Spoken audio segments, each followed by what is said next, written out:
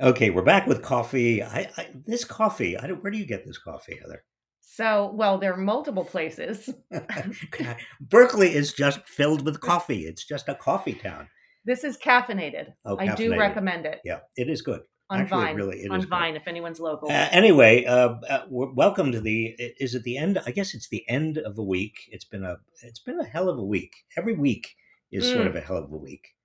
Um, couldn't agree more. Where do we begin? well, I don't know. Is there a clock in here that's? I was Oh going to yes, say, let's move. Can people hear this? yes. Okay, Okay, let's move this. this We clock. apologize. If There's you, a loud ticking. it's a loud click. Time flies. Did you just throw I that? throw the clock. Time flies. Um, so, I mean, I don't really know where to begin in the sense that the coffee's good, but there's a lot Other than that is that. not good in America and in the world. And it's all happening at once. It does seem to be that way. The I'll tell you what I'm focusing on right now, Heather, which is the Democrats' message or lack of message. We're Hmm. 6 months. We're really in the gravitational pull right now of the midterm elections, and Biden is sinking very very fast according to the polls. And there's so many polls that are showing him sinking. And I try to boost myself. I try to say the Democrats actually what they are going to be campaigning on is Roe v. Wade and the Supreme Court and what the Republicans are going to do with abortion rights. Democrats are going to campaign on directly or indirectly on Trump, and Trump is everywhere, and Trump is back. But the Democrats don't seem to have much by way of accomplishment, or at least the accomplishments.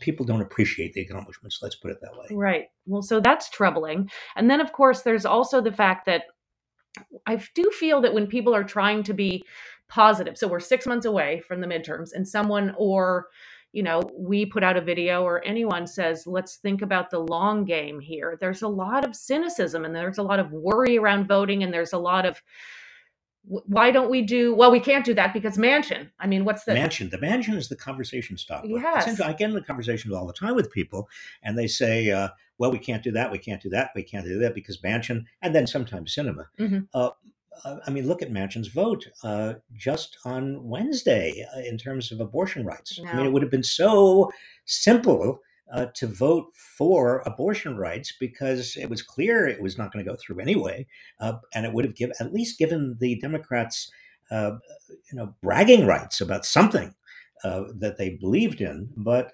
Manchin just continues uh, to be a Republican. I I mean, know. essentially. um So the Democrats get the worst of both worlds. That is, they have control over Congress, both houses, in theory, mhm. but they don't, obviously.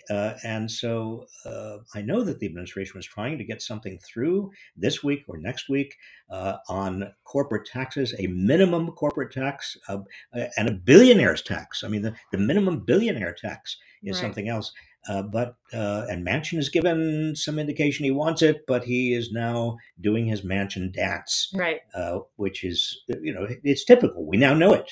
It's yes, I'm for this, but maybe Right. not for this. And it is interesting. So there's messaging problems, but then there's also people don't even want to hear the messages because they're grumpy and feel ineffective. So it's we're up against a lot. So I have more questions for you. Well, Oh, let you me want to push pursue on that? that Yeah, because I please. think that the biggest message when people out there are grumpy and are kind of angry generally is a populist message. Hmm. Populist in terms of uh, the elites, the rich, the people in power are not doing something that they should be doing. You know who has perfected that populist message? It is Trump, J.D. Vance, Hmm.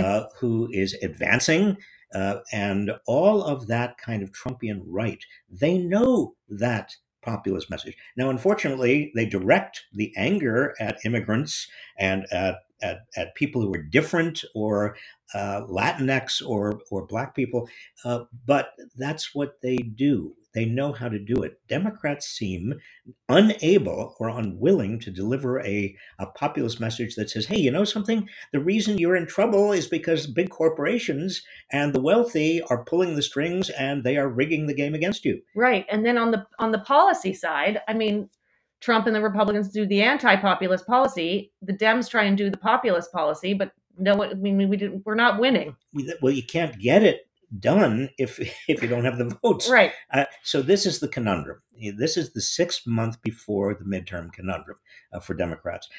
My advice, my humble advice, if I Yes. were sitting down with with Joe Biden, Nancy Pelosi, and the Democrats, it would be to say, just deliver a powerful populist message and combine it with Roe v. Wade. I Right. mean, Mitch McConnell, did you hear last week when he said to USA Today that maybe it's possible if the Republicans take over, there will be a national anti-abortion statute? It's horrible. I I did mean, hear. we're beyond states' rights. I mean, they're going to carry this right through, and then what happens to privacy rights generally? I mean, Alito's opinion, the leaked opinion, is extraordinary in terms of its willingness to get away from and abandon privacy altogether, which means what?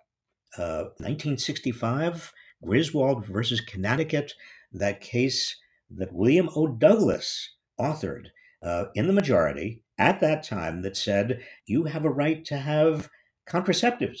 Well, that's a privacy right. Mm, They'll take away your right to contraceptives? Hello? we're traveling back in time. This is terrifying.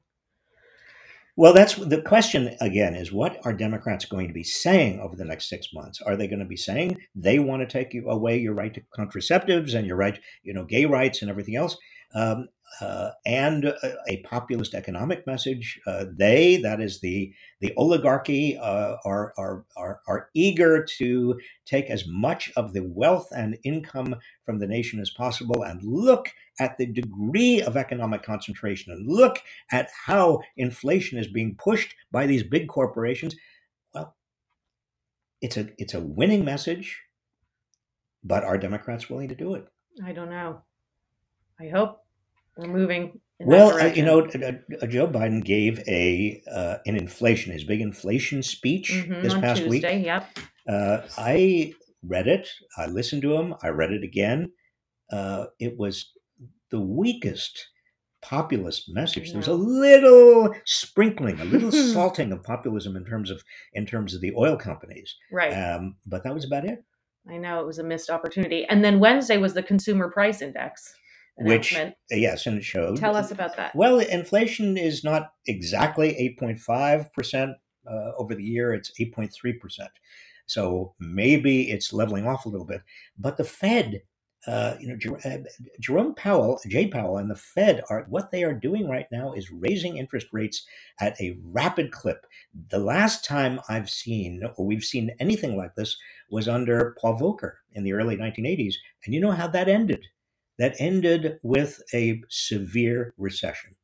That's what the Fed does. 6 out of the last 7 times the Fed has tackled inflation by raising interest rates, it has ended in a recession. This is not necessary. It's not good. I think it's going to hurt a lot of people. Right. And then, I mean, not to kick us while we're down, but the war in Ukraine is not, I mean, is There's so horrendous. many. But so, It would be funny if it weren't so funny, I if it know. weren't so awful. The war is certainly exacerbating inflation, on food side, on the Right. oil side, on the energy side, and it is also generating a lot of uncertainty. And I think the stock market takes a dive, in large part because the stock market hates uncertainty. Now, as you know, 80% of the stock market is owned by people in the top 10% of income. Right. But, the 401ks that a lot of working people and a lot of middle class people rely on are there parked in the stock market. So you've got a lot of people who are retired or near retirement who are worried right now. Yes. My message to them: do not take your money out. If you can possibly keep it in the market in a diversified portfolio and you don't need it, in your time horizon is 3 to 5 years, leave it there. The stock market will come back. Okay. We will take, I mean, exactly, if you can afford, but and then if, of course, if you take things early, you get penalized. So, uh, Well, it's you tough must. times. These are tough times. And how's your And how's how is your everything else? week? How's Yeah. everything else? You doing okay? I mean, I'm okay. I do feel a little, I don't know, kind of scatty. I remember thinking my child is doing Zoom school from home, and once he's back in school, things will settle or something. But he's And back in school, right? He's he's now. back in school, and I'm nothing, I'm still fried. Well, I think we're all fried, Heather. Seriously, I mean, we've talked this morning just about the kinds of things that are going on around us, but it all, if you pardon the expression, trickles down Mm, to all of us individually, and we're feeling it, and our families are feeling it, and we're all kind of, even if we haven't had COVID, we have a kind of COVID brain. yeah. Have you had? Have you? I mean, I have a hard time concentrating. Want to know what I did this week?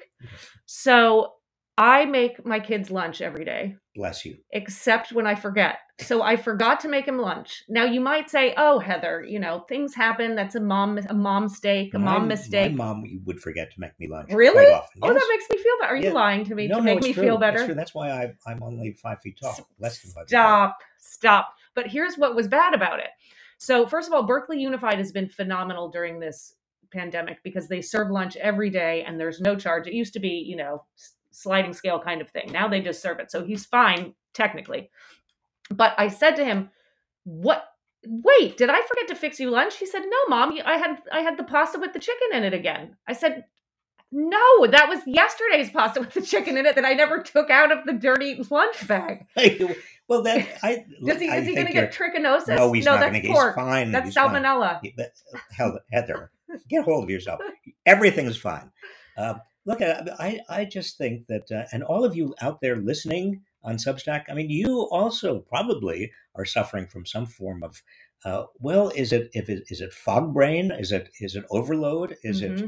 a kind of, you just everybody expected things would be better by now, and in many ways they aren't. I In fact, know. they're worse.